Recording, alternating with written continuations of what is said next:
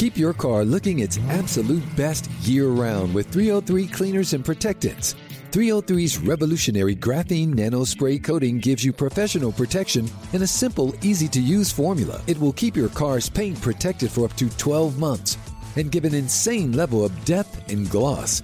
You can also use their brand new 303 graphene detailer to boost protection, slickness, and shine throughout the year. It can even be used for quick cleanups of light dust and fingerprints in between washes. For a 1-2 punch to keep your car looking its best, look no further than 303's line of graphene products. 303 graphene nano spray coating to protect and 303 graphene detailer to boost protection, slickness, and shine. Both products are available now at Advance Auto Parts, AutoZone, and select Walmart locations. Visit 303radio.com for more information. Surgeons keep our hearts beating. They do the amazing, help save lives, and so can you. Your CSL plasma donation can help create 24 critical life-saving medicines that can give Grandpa the chance for his heart to swell when he meets his new grandson, or give a bride the chance for her heart to skip a beat on her wedding day. Every plasma donation helps more than you know. Do the amazing. Help save lives. Donate today at your local CSL Plasma Center and be rewarded for your time.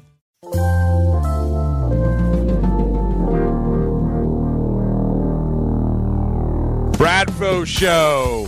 That's my open? That's what they used to call me, Swivel Hit Bradford. That's my open. I'm waiting for you to justify your stupid opinion. Bradfo Show. That's delicious. We got a good one. This week. Rajai Davis, or as I have now called him, Raj Davis, on the Bradfo Show for the first time, and probably the best. We've had a lot of good Bradfo shows lately, but one of the better ones was the Mookie Betts Bradfo Show podcast, and in that one we had a cameraman help introduce the podcast. That was Bill Messina Moose of Comcast. So we've gone back to the well. Steve DeSilva of Nesson, who is joining us, and I know you are an avid follower of the podcast, correct? That is true. I'm an avid follower, avid listener. It's great. Love it. All right. And so when you saw me walking out of the clubhouse with Rajai Davis with my microphone in hand, and you knew where we were going, did you get a little tingle through your spine? Not a tingle, but maybe a little brain spasm, I guess I'd say. That's a good one. Yeah. Interested on what would be happening, but I figured it'd be a Bradfo show. So you're obviously looking forward to this one. You looking forward to all of them? You always tell me? Every single time. I love hearing it. It's a great podcast. Keep up the good work. What is the thing you're looking forward to most about the Rajai Davis podcast?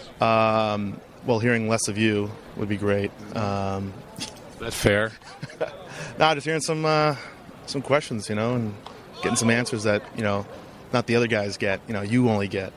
That's what makes the Bradfo Show podcast so great. Well, that's today's your lucky day, because that's exactly what we did once again. We talked a lot with Rajai Davis about his almost having to quit baseball. We talked about the home run he hit in the World Series last year, which would have been one of the biggest home runs in postseason history. We talked about whether or not how he became such a good base stealer. We talked about almost coming to the Red Sox. We talked about it all. Did it make it seem more exciting than you even anticipated before doing this interview? You have. I'm actually going to ask if you can just send me the clip so I can hear it, because I'm so excited to hear it, and the anticipation is killing me. Well, I won't let you or our listeners wait any longer. Here's Rajai Davis, making his very, very first appearance on the Bradfo Show, which means free T-shirt. Raj Davis. Congratulations, Raj, and welcome. Welcome not only to the show, but welcome to Boston. Oh, well, thank you. Thank you, Rob. Thanks for having me.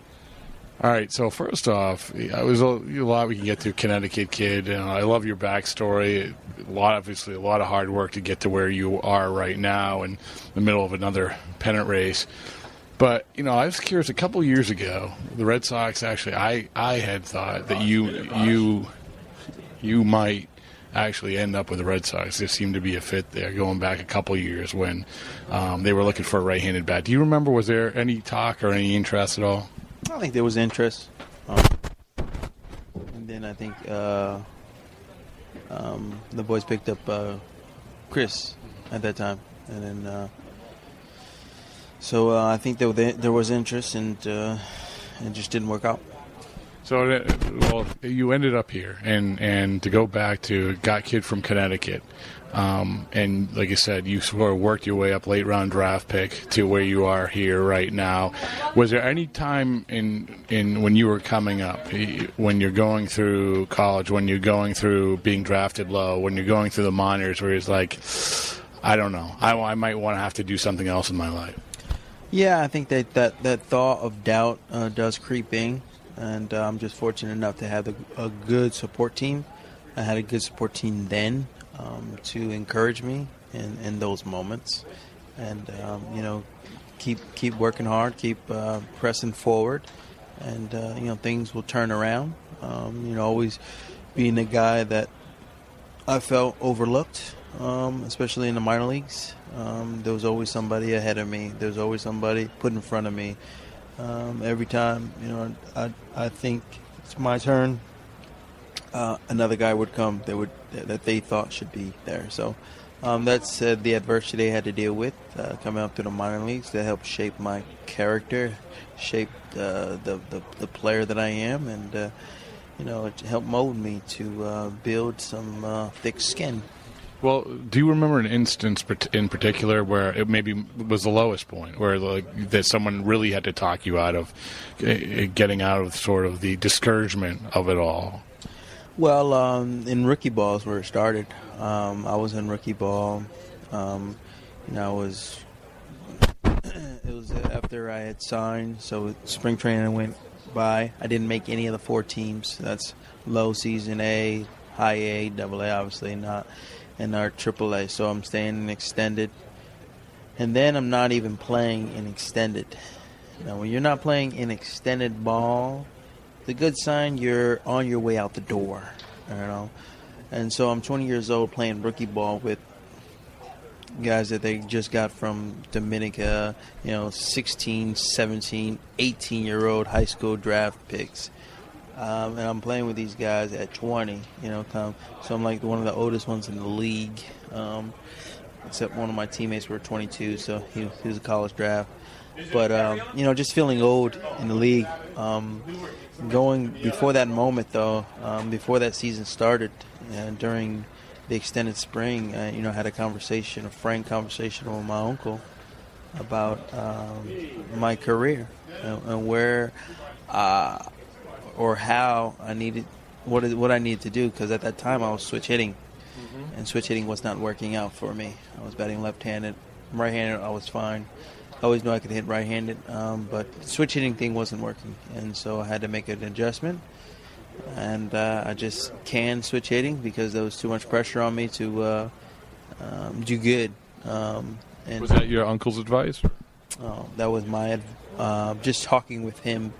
And kind of thinking out loud while I'm talking to him, and I came to that conclusion that, hey, I need to, go ahead and drop this left-handed thing and go ahead and hit like I know I can. So is one thing, okay, I'm going to perform better, but like you said, you perform better, but you still need the chance to do it. And the fact that you didn't make those teams, was it after you did that, you say, I'm just going to take advantage of whatever opportunity you have, and when did that opportunity eventually come up? Well, it came that year in rookie ball. This was like the last draw. It was like my last chance, and so I proceeded to hit 384 that year and won the batting title, and went to low A for 1 game, then got moved up to went to short season A for 1 game and got moved up to low A, where we eventually won the championship. Had a tough spring training the next following year, but they remembered what I had done like the previous few games, and they allowed me to make that low A team. And by doing that, that was another opportunity for me where I proceeded to hit 305 and and even go through some struggles that year, with the batting average. But it's just that perseverance and that drive to get better and believing that all things were going to work out. So if things don't turn that rookie year, what do you do? What was your fail-safe? Was there a fail-safe? Was there if the baseball thing doesn't work out or things don't turn, this is going to be it, and I'm going to do this? No, I didn't have that. I mean, because I basically I put all my marbles in one basket. I was gonna focus on this, gonna make it happen. And it just worked out for me. I think this was part of my destiny, my purpose. Of going through life, and this was what I was destined to do. Go through that struggle. I've gone through numerous amounts of adversity. So it's adversity it's a shaping block. It's good for you. I know it's definitely helped me in my career.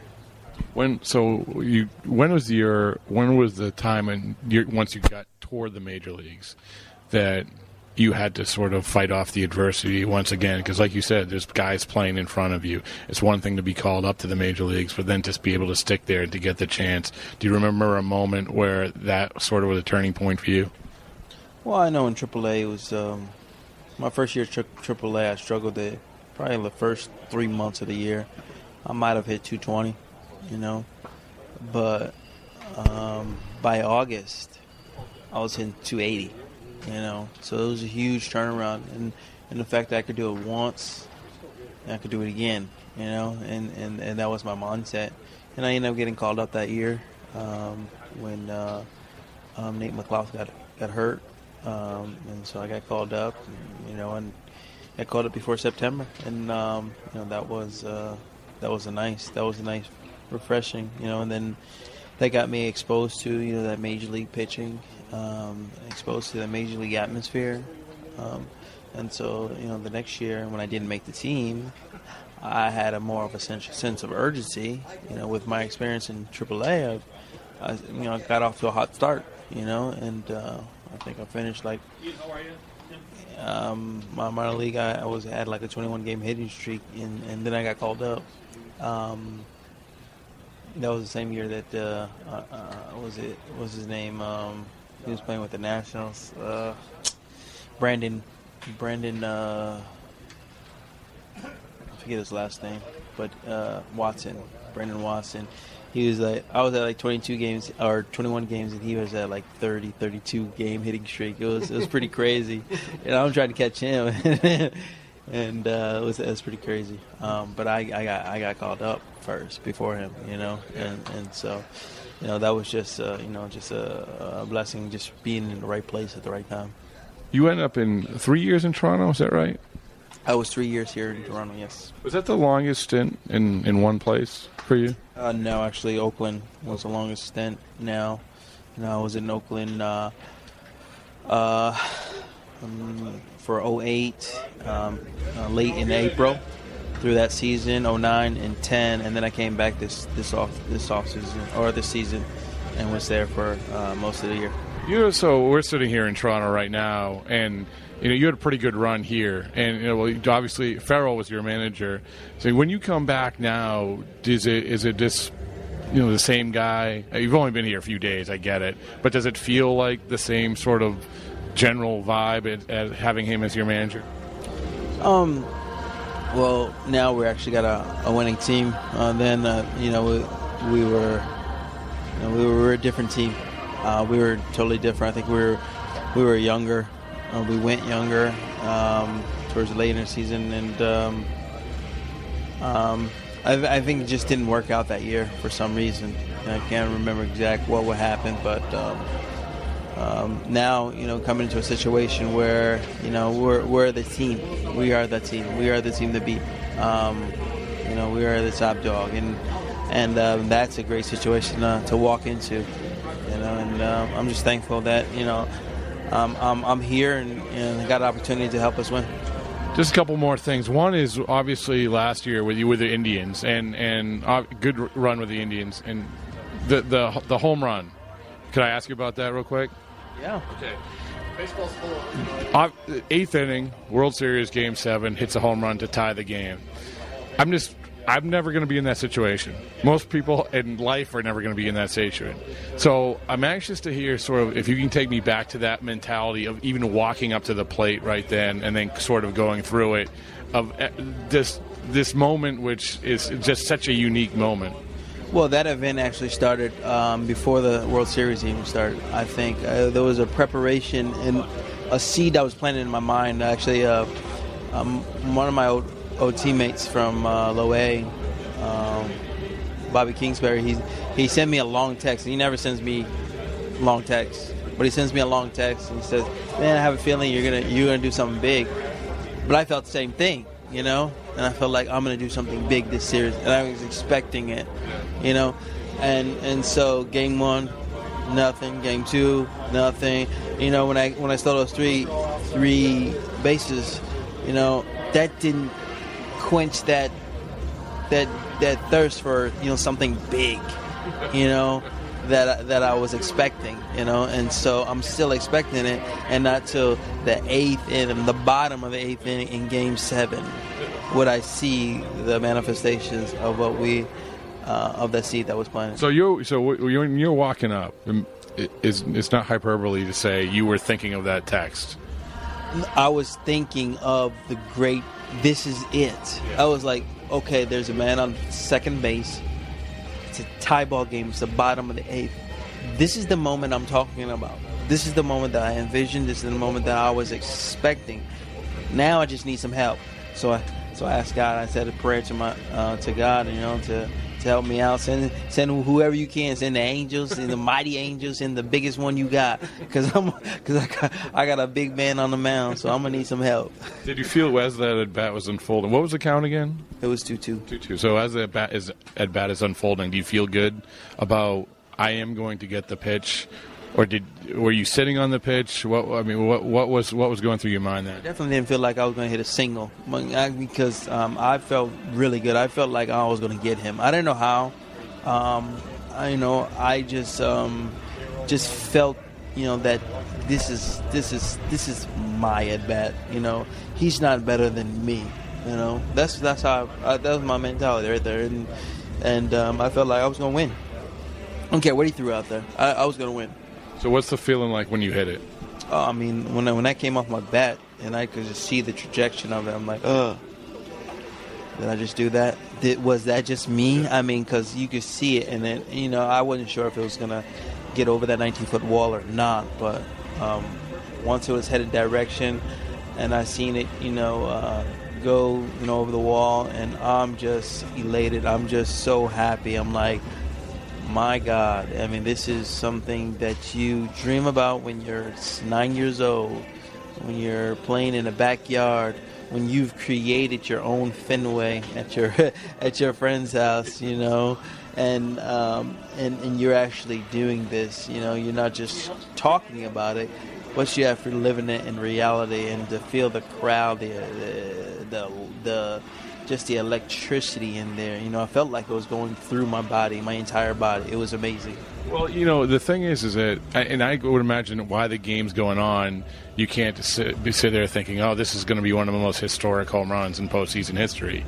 And unfortunately, you know, for you guys and the Indians, they came back. But when you take a look back in the offseason, could you say, oh, my goodness, that is potentially one of the most historic home runs in postseason history? Well, that's what they tell me. So, I just, I have my son, you know, and every time he got a little antsy, you know, he wanted to watch baseball, so, you know, I just show him Daddy.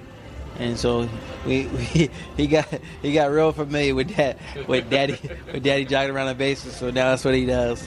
He holds his finger up and he jogs around. He throws his bat. It's pretty funny. That's pretty cool. So the last thing is that, you know, last night, as we're sitting here, last night you had a couple stolen bases, and you being brought in here, part of the element is stealing bases. And I would imagine the question I have is, you've always been a good base stealer, but are you a better base stealer now than you ever have been? Oh, absolutely. I just more experience. Now, you know, I don't take as many chances that are not in my favor. When before I would just go. You know, now it's more calculated. It's more, what I have experienced in the past. So I'm taking a more educated guess at that I'm going to make it Was there a turning point in terms of learning the art of stealing the bases for you? I think it's going. Then you learn what you can't do and what you cannot do, what you can and cannot do.